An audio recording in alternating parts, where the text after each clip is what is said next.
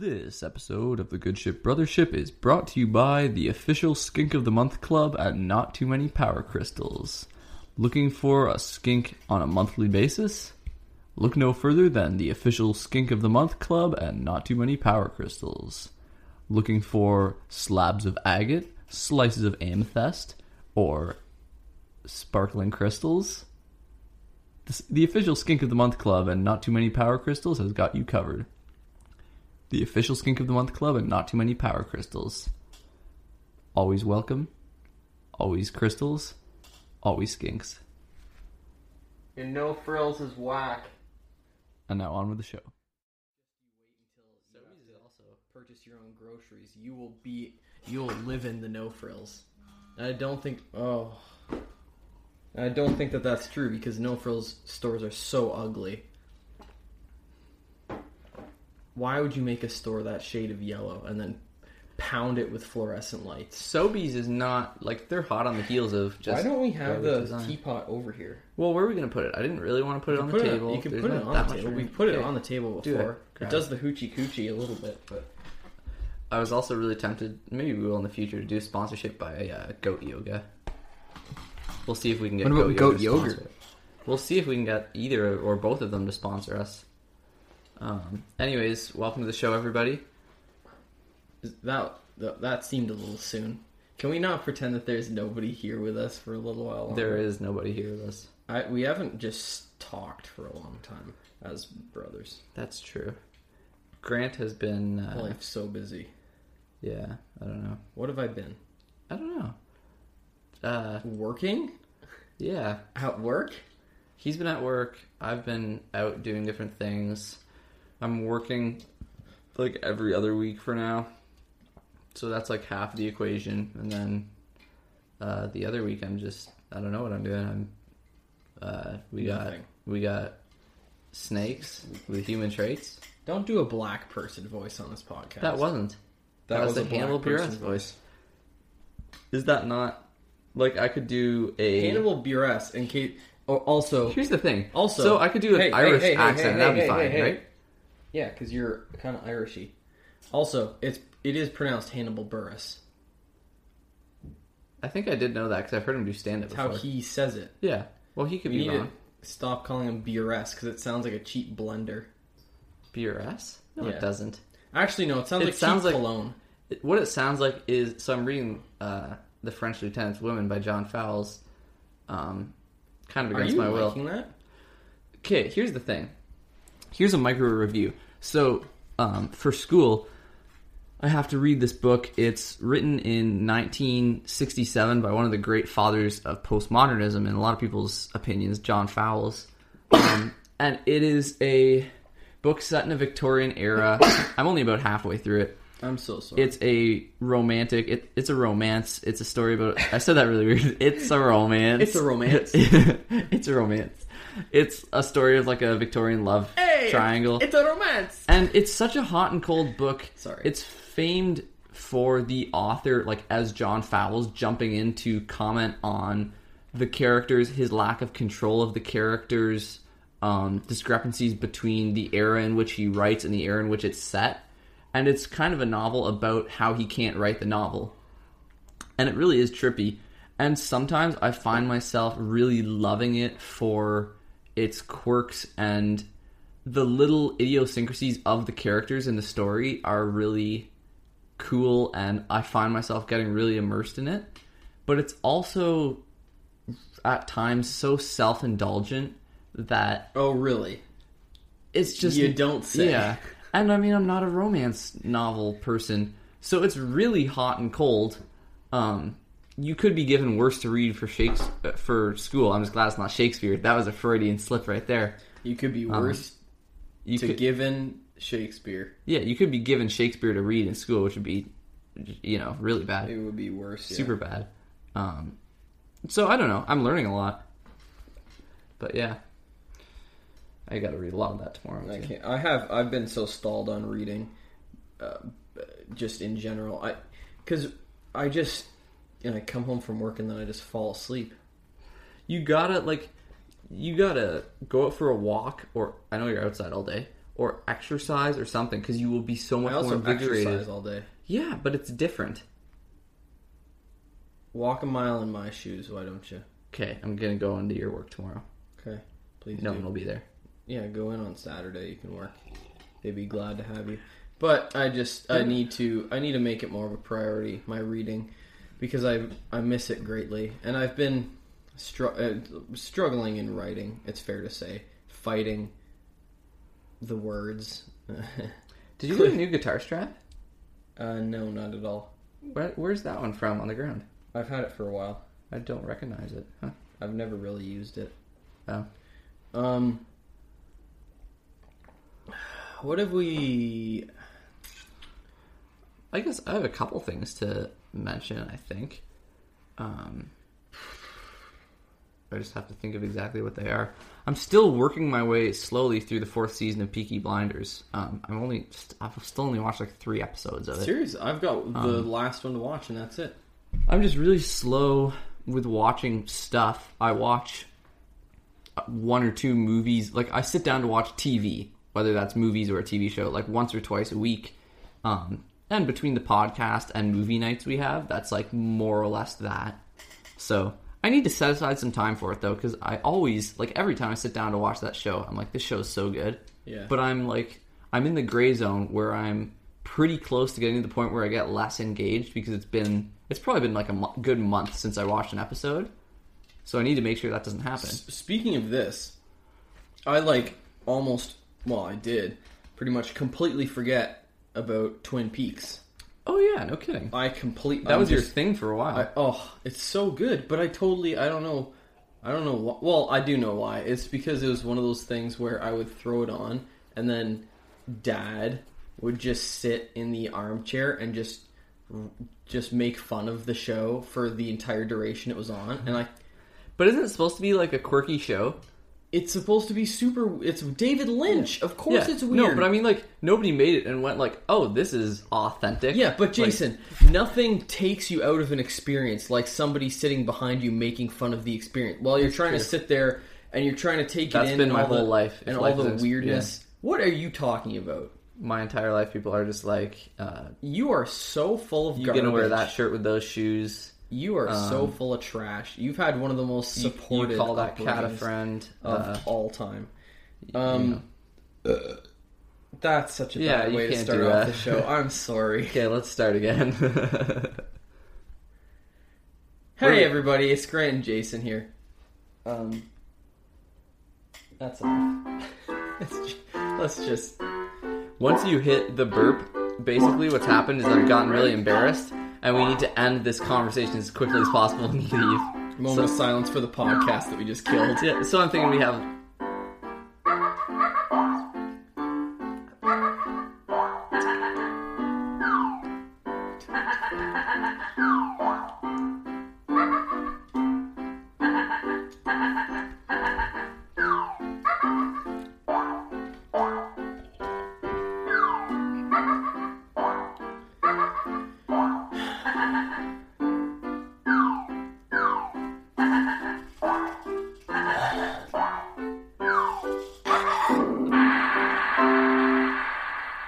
You're aboard the Good Ship Brothership, the only arts podcast to cover film, music, gaming, literature, and skinny dipping. With your dog. I'm Grant, and this is my brother, Jason. Jason, what are we talking about today exactly? Today, we are talking about I think it's 2014 film Nightcrawler, and the 1981 debut album by the punk band Black Flag, which is Damaged. I think it's a pretty good pairing, actually.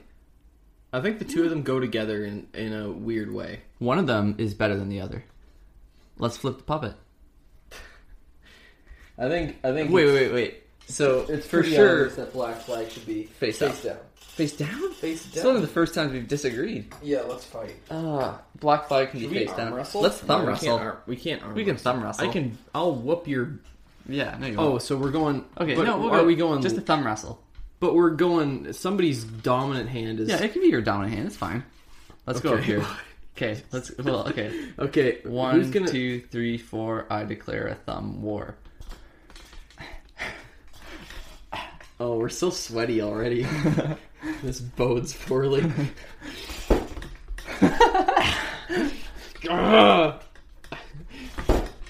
are you so slippery? Did you lotion up? You know what? I'll concede it to you. What are you talking? You cheap little rat. Okay, well, I could feel the W coming. I feel like you were probably going to win. Oh my lord! Okay, I got to see where he flew so far afield. It is face down. So I guess that's Black Flag by your logic. that would be Black Flag. Okay. Are we gonna? Should I? Yeah, I guess I'll start. Let me read the Wikipedia page. You gotta read the wiki. Because for once I have the power. Thanks for your assistance. Damaged is the debut studio album by the American hardcore punk band Black Flag. SST Records released it on December 5th, 1981. Over the years since the album's original release, it has been recognized as a punk classic and one of the most influential punk records ever made, by appearing on a number of best-of lists by punk fans and critics alike. In 2003, the album was ranked number 340 on Rolling Stone's list of the 500 greatest albums all time.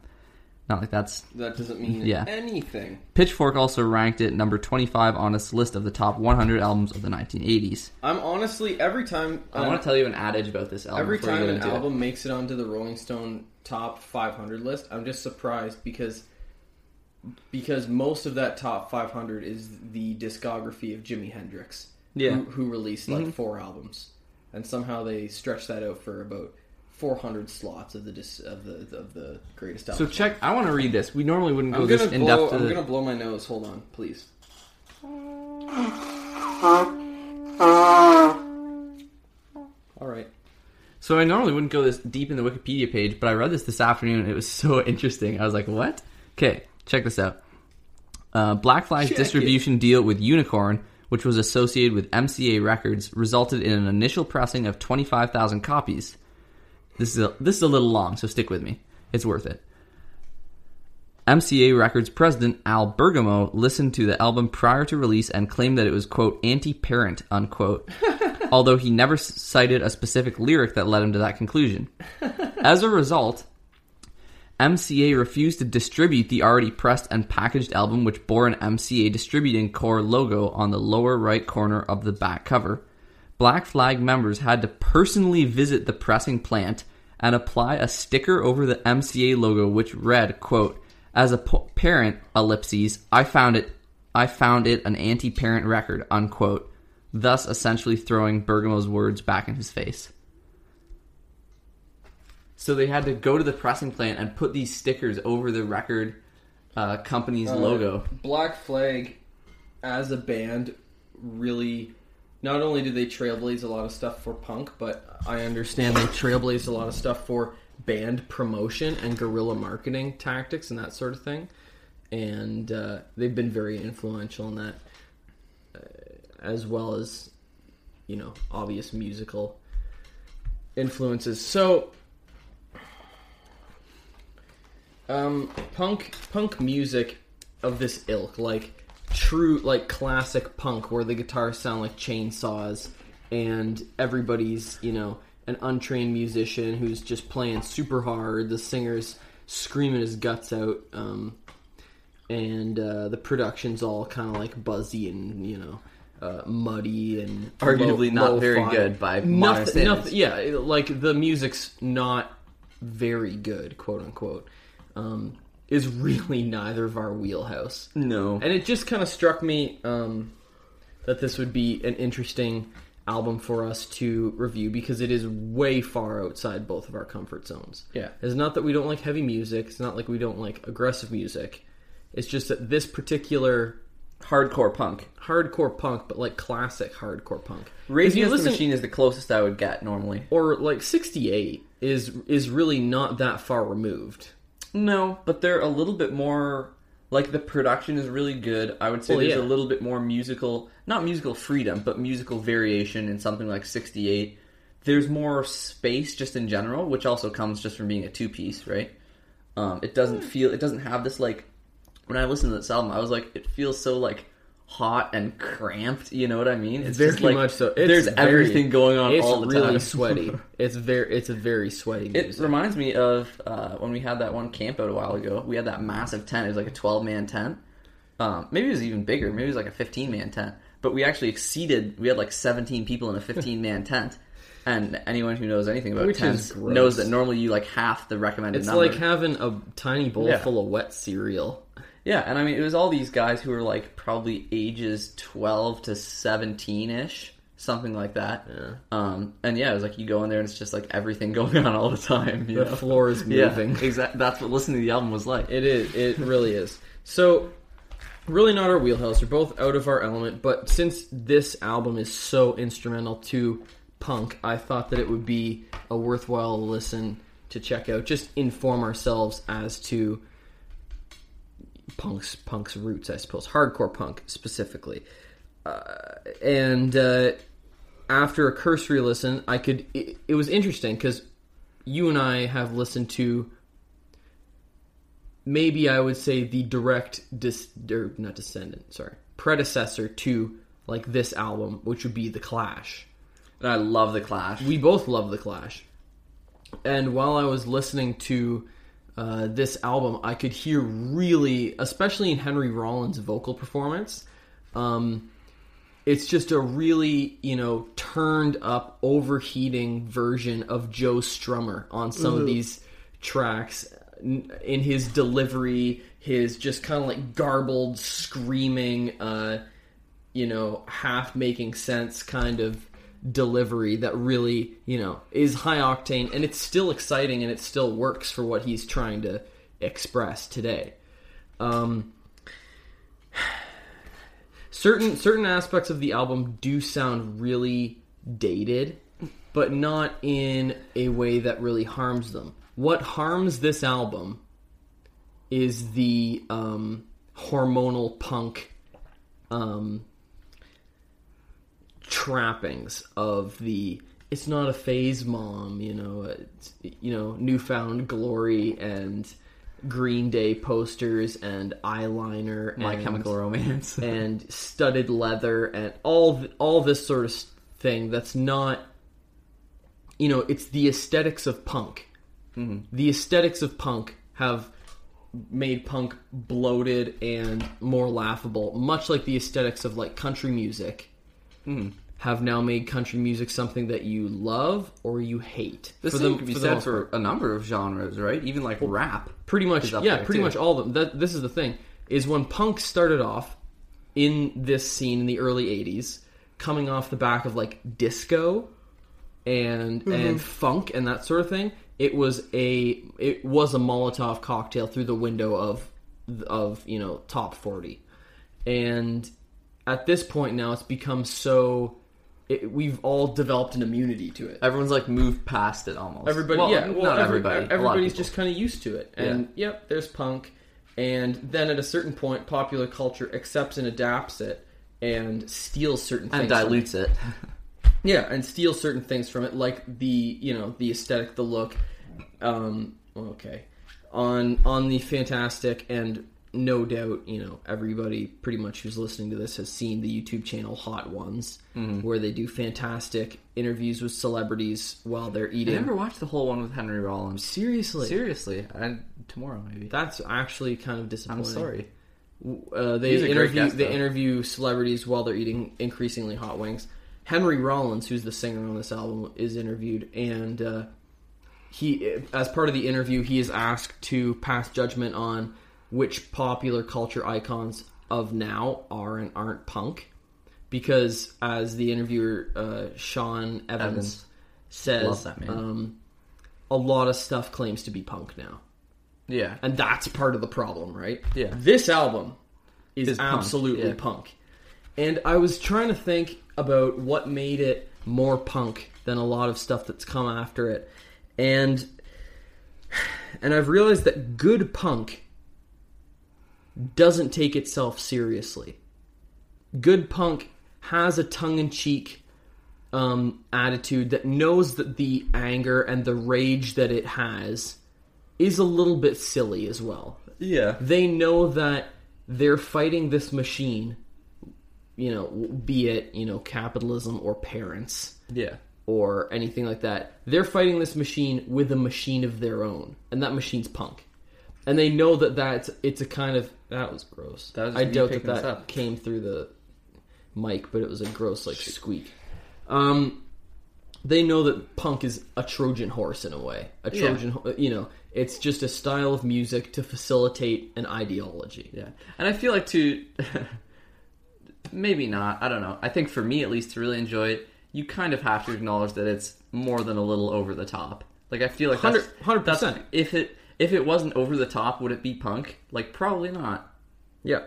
That's, I think that they're self-conscious of that sort of thing on this album, and I think that they play with that and they play it up, and and I think that those things lead to a far more bulletproof execution than, say, later bands had when they did this very straight-faced, we are serious punks. Yeah. Because being a serious punk is a complete, oxymoron. Even you look... And as an aside, Bulletproof Execution is a great name for a punk band. That's true. Bulletproof Execution. Take note of that, kids. And I was thinking, too, while you were saying that, you look at Muse, definitely not a punk band, but parallels in terms of, their fight against capitalism. And Kinda. You know what I mean. They're against the machine and the man, even though their genre is different. But I feel like they're an example of somebody like that who kind of took themselves too seriously, and look at them now. Yeah. Pride does come before a fall in terms of... And also, the cooler you think you are, the less cool you become. Yeah. It's just true. Everybody knows people who think that they're really cool. Everybody knows that one person who was really cool for a long time, and then they kind of clicked into the idea that, yeah, I'm cool. And then it all completely fell apart. Yeah. You're probably picturing somebody. I definitely know people who have never thought about being cool, and they're the coolest people ever. Yeah, and that's kind of the idea here. Yeah. I mean, there's a rebellious streak, but the rebellion is also... It's not just rebellion in terms of anger, but it's rebellion in terms of, we are going to do this, and we're going to have fun. Yeah. And I think that that's a really beautiful thing. Another thing that I really enjoyed about this album was that there is, and I know that this has been kind of widely talked about, so I'll glaze over a little bit, but in the context of this podcast, it does... There's a lot more musical surface here to grab a hold of than there is in a lot of punk stuff. Yeah. There are time changes, there are actual guitar solos, which were considered very unpunk. You're showing off your skill. That's not punk. Punk is universal, man. But because these guys don't actually give a rip about what the punk rules, quote unquote, are, because what's less punk than rules, they really pull that off, and I think it really worked to the album's benefit. The lyrics, to me, could be considered lacking some abstract or some poetic qualities, maybe. I mean, viewed in light of what we've been talking about, the aesthetics of punk that have been stolen by popular culture, you could argue that the lyrics are a little juvenile, but I think that might be the point. What is the point of punk if it's not shooting point blank at its target? What are your thoughts on that? I mean, I thought about this too, and my review will be shorter because I'm getting a lot of it out now. It kind of reminds me of Thundercats' album Drunk, that we just talked about it really briefly last year. Yeah. And we talked about, it's this super not balanced album. It didn't really hit our radars for album of the year whatsoever. But I said about it that perhaps no album last year was more successful at hitting its goal, because it was just supposed to be this fun kind of half jam session, half experiment, and it pulled it off super well. And I think in a similar vein, I don't think Black Flag set out to make you weep or make you ponder these deep thoughts. Mm-hmm. I think they made you go we're going to watch TV and have a couple of brews. Oh my goodness. Okay. And I was like, you know what? That's okay. Can we talk about that song now? Yeah. The song we're talking about is TV Party. Did you find that song hilarious? It was... It really grows on Not a me. Canadian band, but I was like, this just sounds so Sounds Canadian. so Canadian. Yeah. And that song, like, really grew on me after a Yeah. couple listens, and I find it now to be hilarious. It's, like, almost quotable in the way that, like, a comedy is quotable. Yeah. We got nothing better to do than watch TV and have a couple of brews. And it's, like, and then the TV breaks, and then we've got what's the final chorus? We've got nothing to do with no TV and just a couple of brews. And then there are guys in the background like, we're gonna miss our favorite show. See, that's what I mean. I'm like, I feel like the lyrics were suitable. They're bad, like by and large, like not that song. Like, well, it's like when we wrote, and people who are subscribed to us on YouTube may have seen our like Christmas themed cover of Alex Cameron's fantastic song Candy May, which we wrote as Candy Cane. You wrote it. And, well, you probably helped a bit. And then the second verse starts off with a really lazy ode to pumpkin pie that just ends up rhyming pie with pie and that kind of thing. That's exactly the kind of humor that's within some of these songs. And especially in, like, TV Party, some of my other favorite songs were Six Pack, which is a great song, and What I See. The opener is really good too. Really heavy. I wish I remember the opener. There is a wit and a real, like, evident tongue-in-cheek nature that does fly in the face of the serious tongue-in-cheek of punk bands that followed. While I was listening to it on Spotify, we use the free version of Spotify because that's how we roll. The album was interrupted by like ads for GMC pickup trucks, and that really added to the experience. If you can listen to this album with ads in between the tracks, absolutely do, because there is nothing that will make you feel more punk than going, oh, another stinking ad. You know, and then the next Down with the man. Yeah, exactly. No, but seriously, it really added Long something. live the man.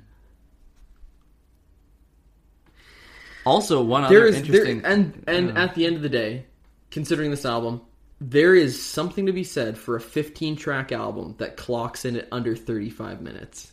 That's unbelievable. Anyway, I just want to close, then you can start. I really like the album as a statement. Is it something that I'll be throwing on all the time? No. I still do find some of the music a little abrasive, and it is a victim of its own success in later years. But I can only imagine time and place how completely reality shifting an album like this would be. Yeah. Those are my thoughts. This was... At first I thought this was going to be a hard review because this really isn't my kind of music. But then I was like, well, if this was a real show, this would be so hard to review. But this is the Good Ship Brothership, so I can just say what I think, and it doesn't have to be a good review. So that's what I'm going to do. The band is, in a way, to an extent, kind of an amalgam of like Rage Against the Machine, 68, and The Clash. Just if you kind of threw them in a blender. Yeah. Even though I realize it came before all of them except The Clash. Yeah. And I like all three of those bands definitely more than I like Black Flag. But it should also be noted that all three of those bands were grower bands. Especially The Clash I notoriously hated for like a year plus.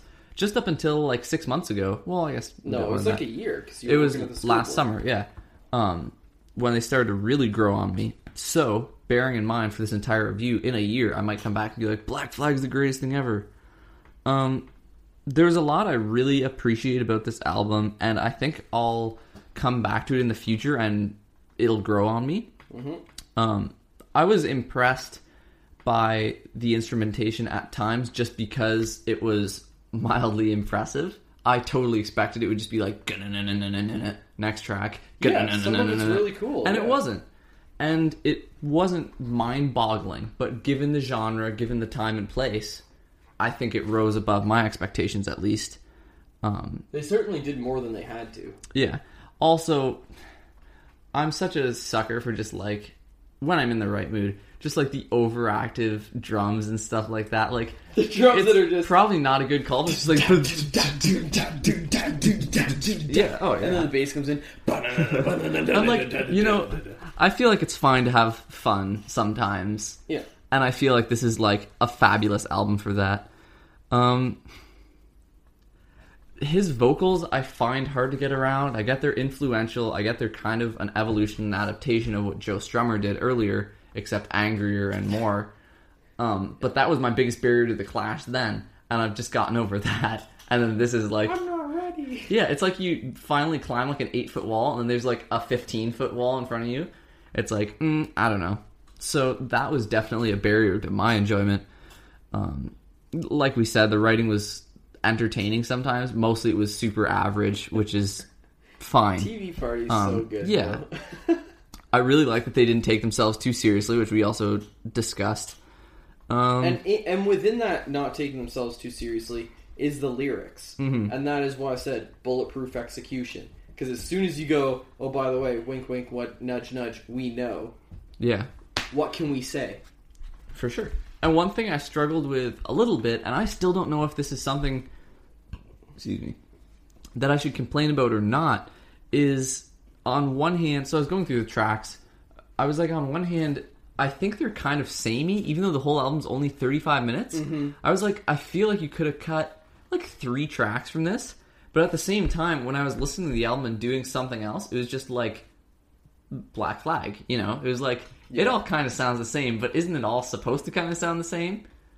So I don't know if that's a complaint or not. I'm like, I mean, when you gotta think when you're making a punk album, you're not making the album you're making is not supposed to be this wide-ranging textural exploration. What you're making is just a fist. Yeah. You aim it at whoever you so choose, know, and it's not, the musical nuance is slightly left behind. So I am torn in that respect because I feel like out of musicality, a couple tracks could definitely be cut, but as a punk album, I feel like you can just get away with basically everything. You really that's what it comes down to. If you're good. I think this is an album I could only really love in like a very specific mood, and I think that's okay. And I think I'll probably like it more in the summer and then less again next winter. But we'll see. Overall, yeah, I think that's basically it. Mostly fine for me, but yeah, that's it. I said most of my thoughts already. Do you want me to start Nightcrawler? Well, do you want to start Nightcrawler? I don't know. Either if you do that, I was thinking of this too, because if hold on. Hold up. You're not going to be able to see any of my review for Nightcrawler, but I just made a note of a single word that I couldn't remember when I was writing the review for Nightcrawler while we were watching Nightcrawler. Wait. Was it, No, what I want you to try and do is read. I just wrote it down. I want you to try and read this, okay? Yay. Euphoric? Yes! Very good. For there being... It looks like EA phonic. I don't know what I did. The only thing I was thinking of, we can do it however you want. If the same person leads, then you just get the same person. You get abbreviated thoughts from both people. I mean, I've led both of them in the past, so I don't really care. Do whatever you want to do. I think that's what we've been doing. Yeah, I know, but is that a good idea? I don't know. You lead this one, and we'll discuss it. You know what else there is to think about? What? It's the Gabber Jabber. It's your weekly recommendation coming hot at you from... That's what you did. You're like, it's your weekly... I did not do that. In what way did I do that? We'll go back and let's do it.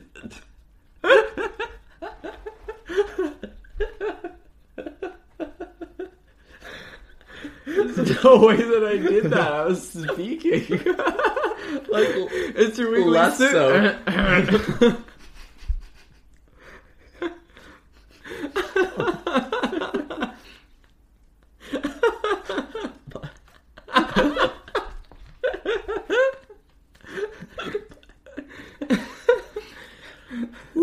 Oh man, stomach cramp. Oh, you sound so stupid. Would you believe it, folks, that I've been the one drinking?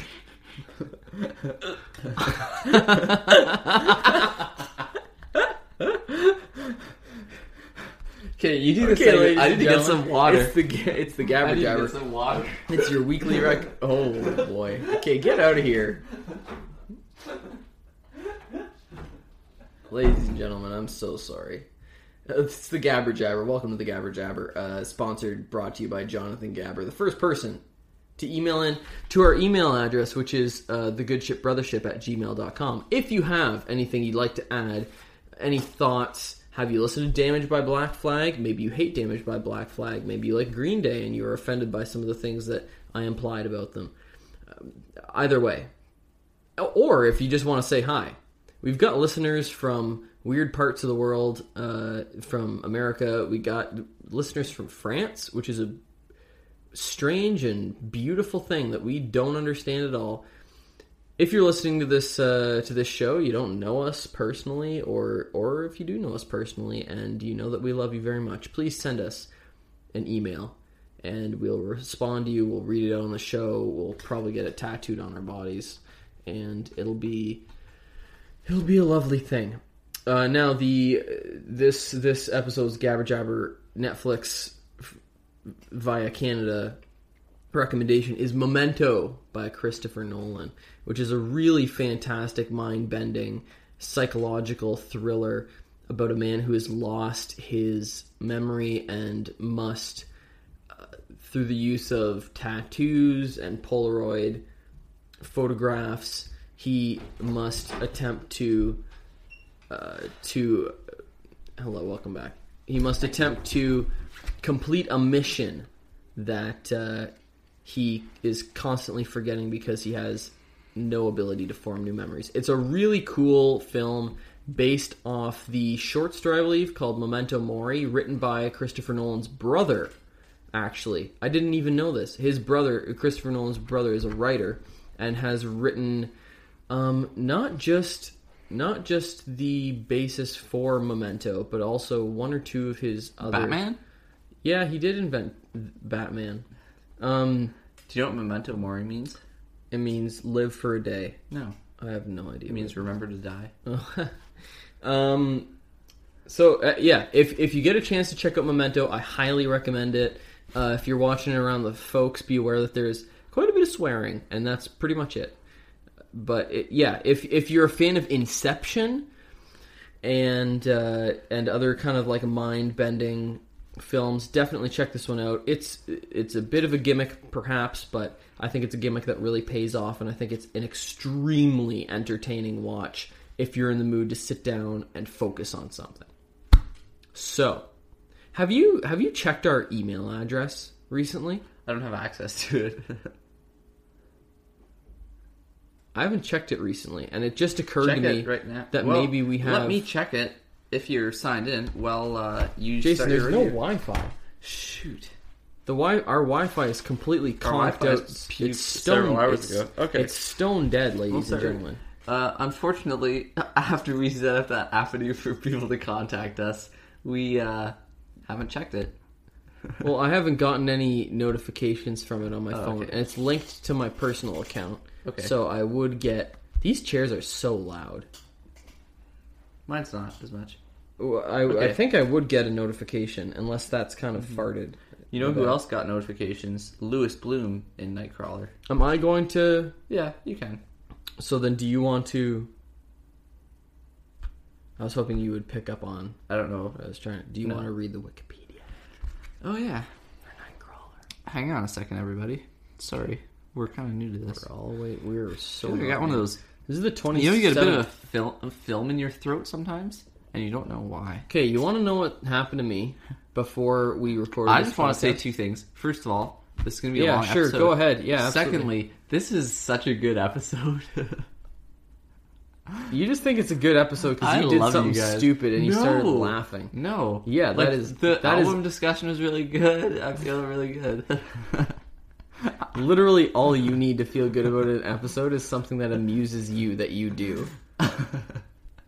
That's literally your criteria for whether or not an episode is good. I wrote down the time codes that we can go listen to. Did Jason do something stupid? Did Jason laugh at Jason? Yes. I want to get out of here right after so I can hear that. You did, like, I exaggerated it, but you did a little bit of, like, you did a bit. Certainly did not. Bit. Like, no. Okay. I can't remember what Nightcrawler is a 2014 American thriller film written and directed by Dan Gilroy. It stars Jake Gyllenhaal. Nightcrawler is a 2014 American thriller film written and directed by Dan Gilroy. Okay. It stars Jake Gyllenhaal as Louis Unbelievable. Bloom, a stringer who records. No one else finds this funny. Why do I find this funny? You need to stop. Okay. It stars Jake Gyllenhaal.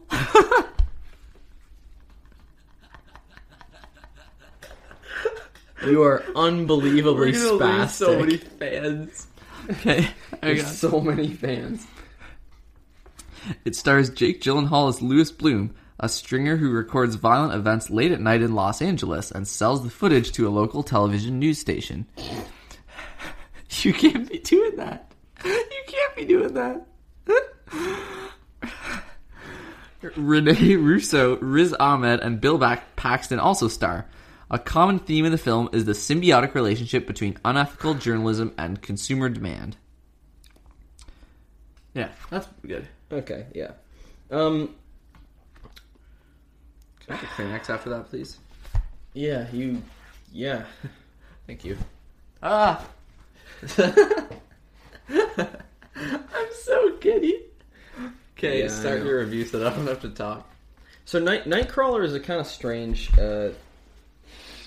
film. It's referred to a lot of the time as a kind of I hate this phrase because it's so overused, but it is referred to as the spiritual successor or the spiritual sequel to Taxi Driver by Martin Scorsese, starring Robert De Niro, which I think is probably not only is it one of my favorite films of all time, I think it's got to be one of the best films of all time, and it's exemplary in terms of a character study.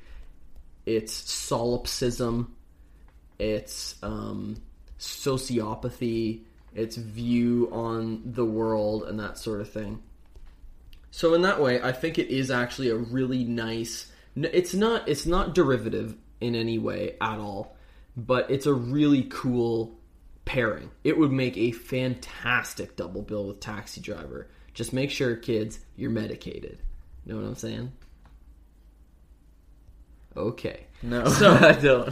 So it was made for a phenomenally small budget. I believe $8.4 million. Yeah, I can check that. I think a very you're right, small budget, especially for like 2014, a modern film. It is kind of insane. 8.5. And it took 50 at the box office. Yeah, so it's slaughtered. Huge success. Did it win awards too? I'll look at that. It must have gotten a couple Academy Awards. It follows the character of Lou Bloom around as he does increasingly questionable or alarming things in the name of getting the scoop. And it's not even getting the scoop that he appears to be interested in. And throughout the film, you question what he is even interested in. My goodness. That was me turning my dad on. I could tell. That's okay. You start to question what he is interested in. It is a classic character study and is one of the strongest character studies that's ever been committed to film, I think. Jake Gyllenhaal is truly creepy in the role as Lou Bloom. And it's not that overplayed creepiness that is rife through film, the melodramatic kind of, flaring eyes, although that is there. The flaring eyes and the, predatory kind of behavior. Just his soft voice and his kind of like wide window-like eyes. His arms, they hang just kind of by his sides. He's barely out of He seems a little off. step. He's barely off, but it's such an affecting performance. And if you're not a believer in Jake Gyllenhaal as an actor, this will floor you. I really want to watch the film of him as a boxer now. Yeah, that would be interesting. You should watch Donnie Darko. He stars in Donnie Darko as well. It's called. But... he is a phenomenal actor, and this completely proves it. This it makes your career, your reputation as an actor ironclad, having one performance like this. And I do believe he's done more than one. I think he's fantastic at Donnie Darko as well. But he just has this air about him, this kind of lean, aggressive, sleepless air of something that's not quite human, somebody who is, detached morally and like spiritually from everything that's going on around him in the midst of, vehicle accidents. And nothing is more visceral and painful and frightening than the scenes that unfold before him. And nobody is more detached and numb than him to it all. Yeah. This is not to say that he's a numb person. He's very, lively in a lot of senses, but he's just completely devoid of emotion towards these people. And mirroring that in a beautiful way is the soundtrack, which follows his emotions, especially at some key points where he makes some pivotal decisions that affect how the rest of the events will turn out. We hear euphoric rising in this kind of ambient swell as he does something really, really questionable. Almost laugh out loud questionable, where you go, what? Nobody would do that. But the score is just this, like I said, this euphoric rise as he does this terrible thing and has a revelation about how he can now conduct his business. The visual contrasts are also similar. It turns very, very distant from people. It is distant from the events that he sees when he there is a scene looking into a restaurant, that's all I'll say, that is very, very distant, and it's contrasted with extreme close-ups of Lou Bloom and his assistant Rick in the car. Very, very, not quite like Kurosawa or Sergio Leone close-ups, where, all you get is the nose and the eyes, but, close-ups of the face. Portrait photography, portrait shooting. And these are the contrasts that we see in the movie. The script is phenomenal, with a really, really rich variation between characters. These are characters that were well written and well performed, from Renee Russo, that's her name, who plays the TV. She's not a TV personality. She makes the news. She runs the station. From her to Rick, played by Riz Ahmed, who is also fantastic, super good. Yeah. really good, to Lou Bloom. These are really believable characters when you take them and just consider them on their own. And there's no bleed like you sometimes get in a film where characters are different sides of the same coin. You can totally believe that these are completely different people. Because they're so well written, they're so well cast, and they're so well performed on every various level. And following up on that, Lou Bloom doesn't talk. He doesn't speak like anybody would really speak, with this very clipped, precise, almost eager, encyclopedic kind of, like he's reading from a manual or something like that all the time. That's how he always talks. And nobody would really talk like that, but because it's smartly written and brilliantly performed by Jake Gyllenhaal, and the film never really breaks character, it really works. I think it's a great film. I know of almost nobody who would disagree it's commonly held that it's one of the better films of the last 10, 20 years, and I can totally see why. It's modest in its scope, but rich within that. The scenes of, is it California where it's set, or LA? Well, like I don't know. I think it's LA. The scenes are, bleary-eyed, like Taxi Driver, when you get these kind of lurid, fantastic visions of a city at night and the things that go on there, and then the visceral scenes that they encounter at, the scenes of accidents and that sort of thing. Really nice cinematography, but very understated. I just think it's a really cohesive, really wonderfully made movie about something really horrific. But yeah, it's fantastic. It's a great movie.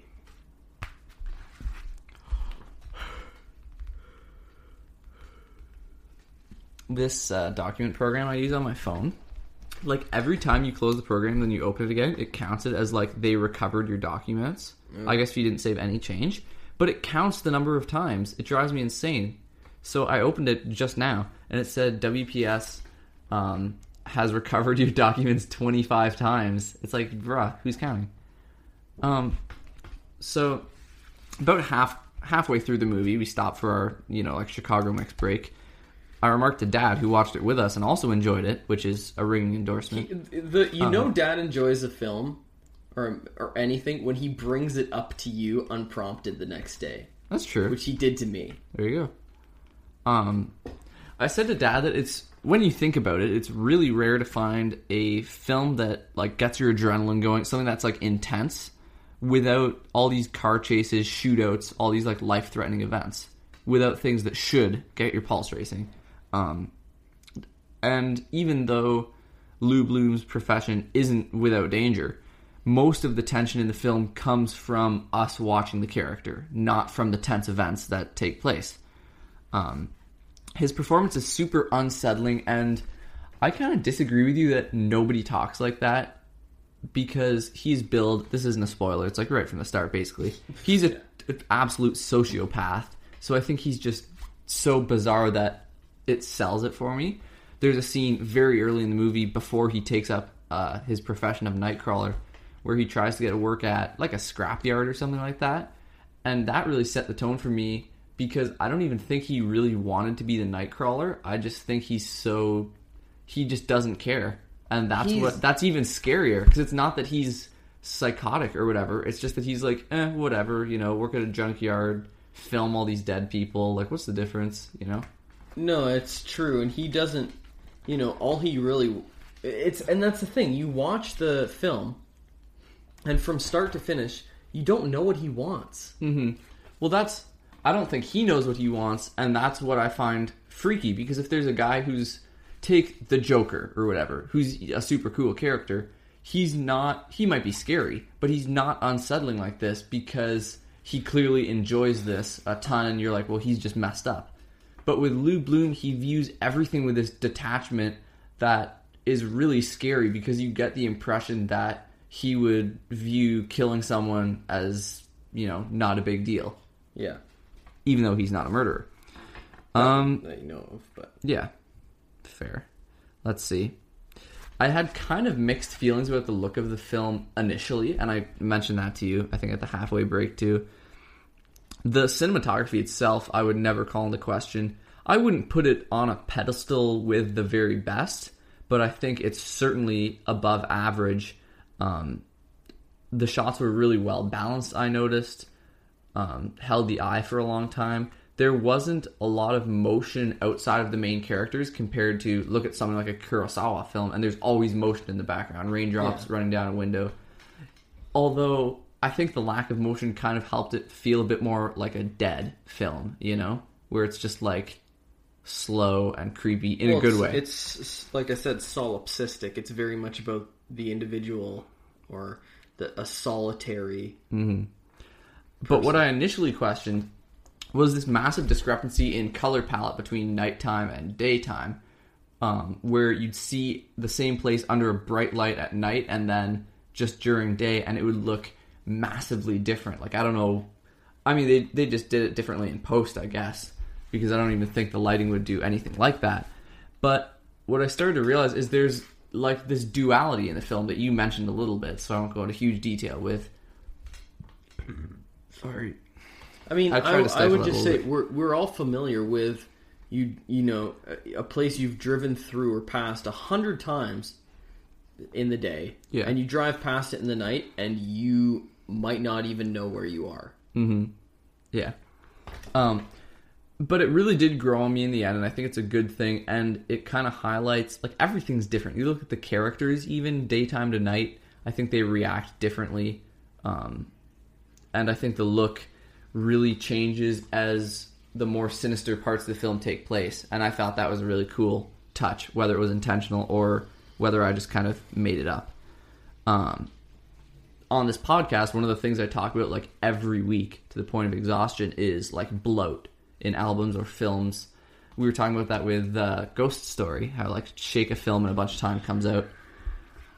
Yeah, exactly. But one thing I will say is this film has a pretty big running time. It's 117 minutes, so a little on the fat side of average, slightly. But I don't think there's really anything you can cut from it. No, I really don't think so. It had no noticeable fat, which is huge in terms of the element of immersion. Because at no point did I go like, okay... and that was one of the big problems we had with Ghost Story, right? It would have been so much better if or like Akiru. Yeah, for sure. If you hadn't sat there going like, okay, come on, hurry up. Well, the thing is, when you get out of step with a story, that's when you come out of the experience. Yeah. I did actually have a couple issues with the film, though, that were noticeable. Like, it's a movie. I don't know. My biggest problem was... Hold on. Let me just say, I have one of my pet peeves written down here, and I've scribbled a little marker beside it because I forgot to mention it. I'll be not surprised at all if it's the same. I think I have two niggles that I've listed. Same thing that you highlight. The biggest one I would say was, like, an inconsistent realism. Like, mostly the film is grounded, and that's part of its appeal. You know, like, most of the events in the film could pretty plausibly take place in real life. It's not too far-fetched to believe. Not really, not at all. But especially towards the end, I feel like a few of the plot devices were too far out there, and we commented on that, specifically really towards the end. And I think it did weaken kind of that trust that the first 2/3 of the movie built, where it was like, trust me, this could happen, you know? We'll talk about that off the podcast. I don't think that there's anything in that movie that couldn't happen. I also thought that there was one action scene that was totally shoehorned into the movie, and I really didn't think it needed to happen, and it more was like, alright, well, we gotta have one intense thing.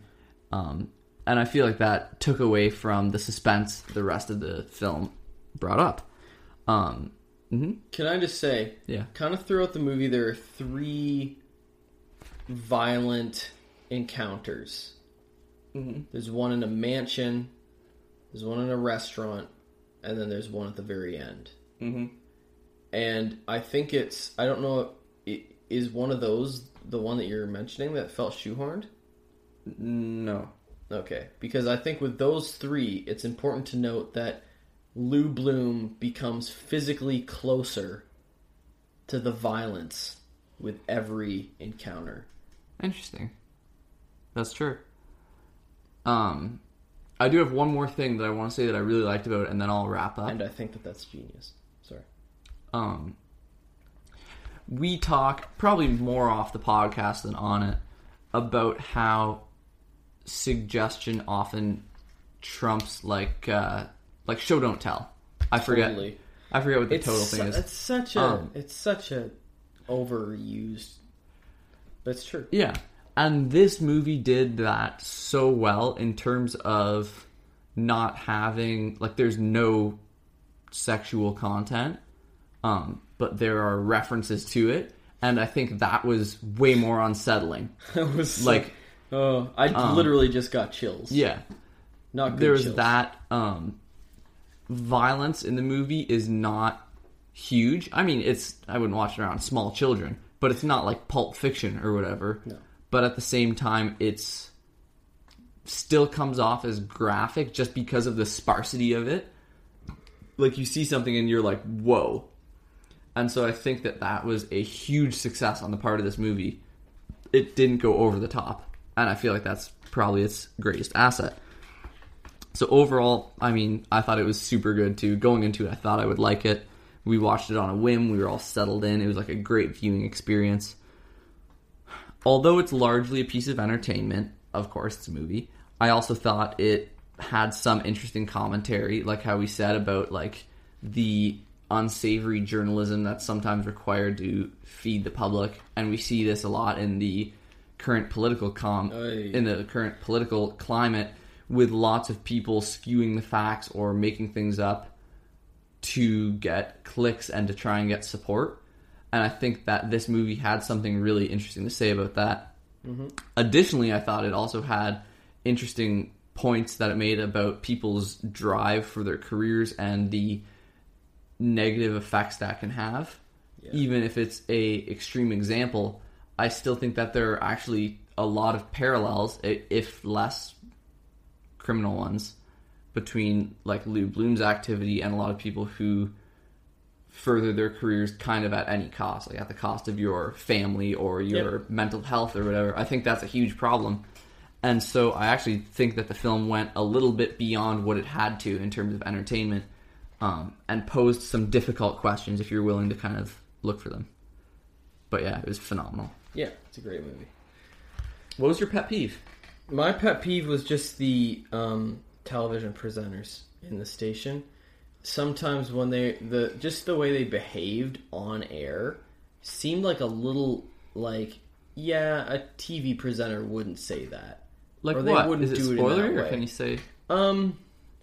When they're it's a pivotal point in the film when they're, it's right in the middle, and Lou Bloom has just scored this unbelievably good footage, and they're walking. The TV presenters are doing commentary on the footage as it's happening, and it's just kind of a weird. They're like, this isn't what they're saying, but this is the extent of it. They're like, he is walking upstairs. Okay, he has like opened the door. There is a bloody shoe in the hallway, stuff like that, and I can just imagine somebody's foot being cut off and left inside that shoe. It's like, wait, and it's just like, what? That's true. That's a good point. That bothered me. Just because, like we were saying... It broke that immersion of realism, right? A little bit, yeah. I mean, not enough to make me go... No, but enough to kind of make you go like, what? It didn't. It does make me go... It was making me go, will they show that? Will they say that on the news? Will they show that on the news? I don't think so. Is it an American news thing? I don't... And it just was making me think about things that weren't the movie. Outside of the movie. So that was my only... The only thing that I watched and went, it seems like, and in no arena is journalism more poorly represented than film. Yeah. Journalists will tell you that for sure. Are we done? I do believe we are done. This has been a nice episode. So we have kind of plans for the next episode. I kind of want to change them a bit. What I want to do is the double bill of the Lemon Twigs and the Beatles. We're not going to do that. Why not? Because we got to do Boarding House Reach by Jack White. Can we do Boarding House Reach by Jack White and the Lemon Twigs? Maybe. Well, hang on. What else was on? Let's crack open. They would be so good to do with the Beatles. Well, they might be good to do with the Beatles. They would be. But, remember, if you have any topic ideas, you can send them into the Good Ship Brothership at gmail.com, or you can message us on our Facebook page, which is the Good Ship Brothership. And yeah. One day maybe we'll get our YouTube channel updated too, and then you could even comment. You can comment on one of our old videos with topic suggestions. Yeah. Go back to episode 4. Okay, so what was our next thing going to be? Do we not have it built? Or, no, we never did that. Okay, so we're going to do Boarding House Reach by Jack White. Album that just came out. Mm-hmm. Go check it out if you haven't already. Do it. Boarding House Reach. So,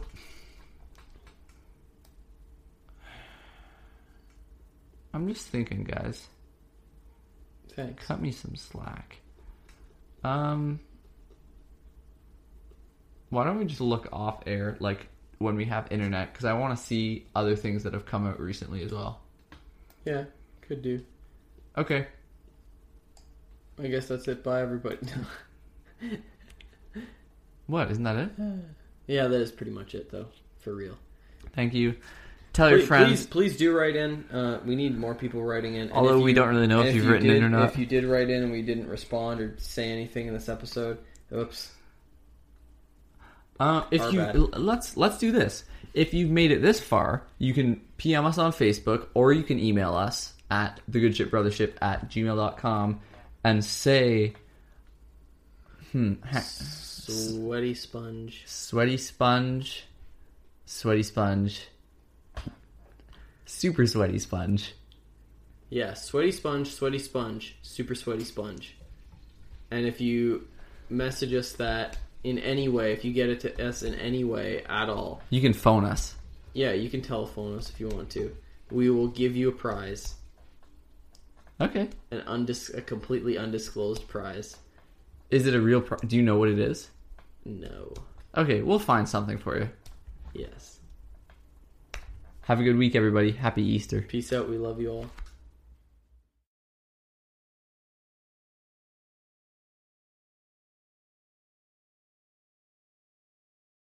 Why do I find this funny?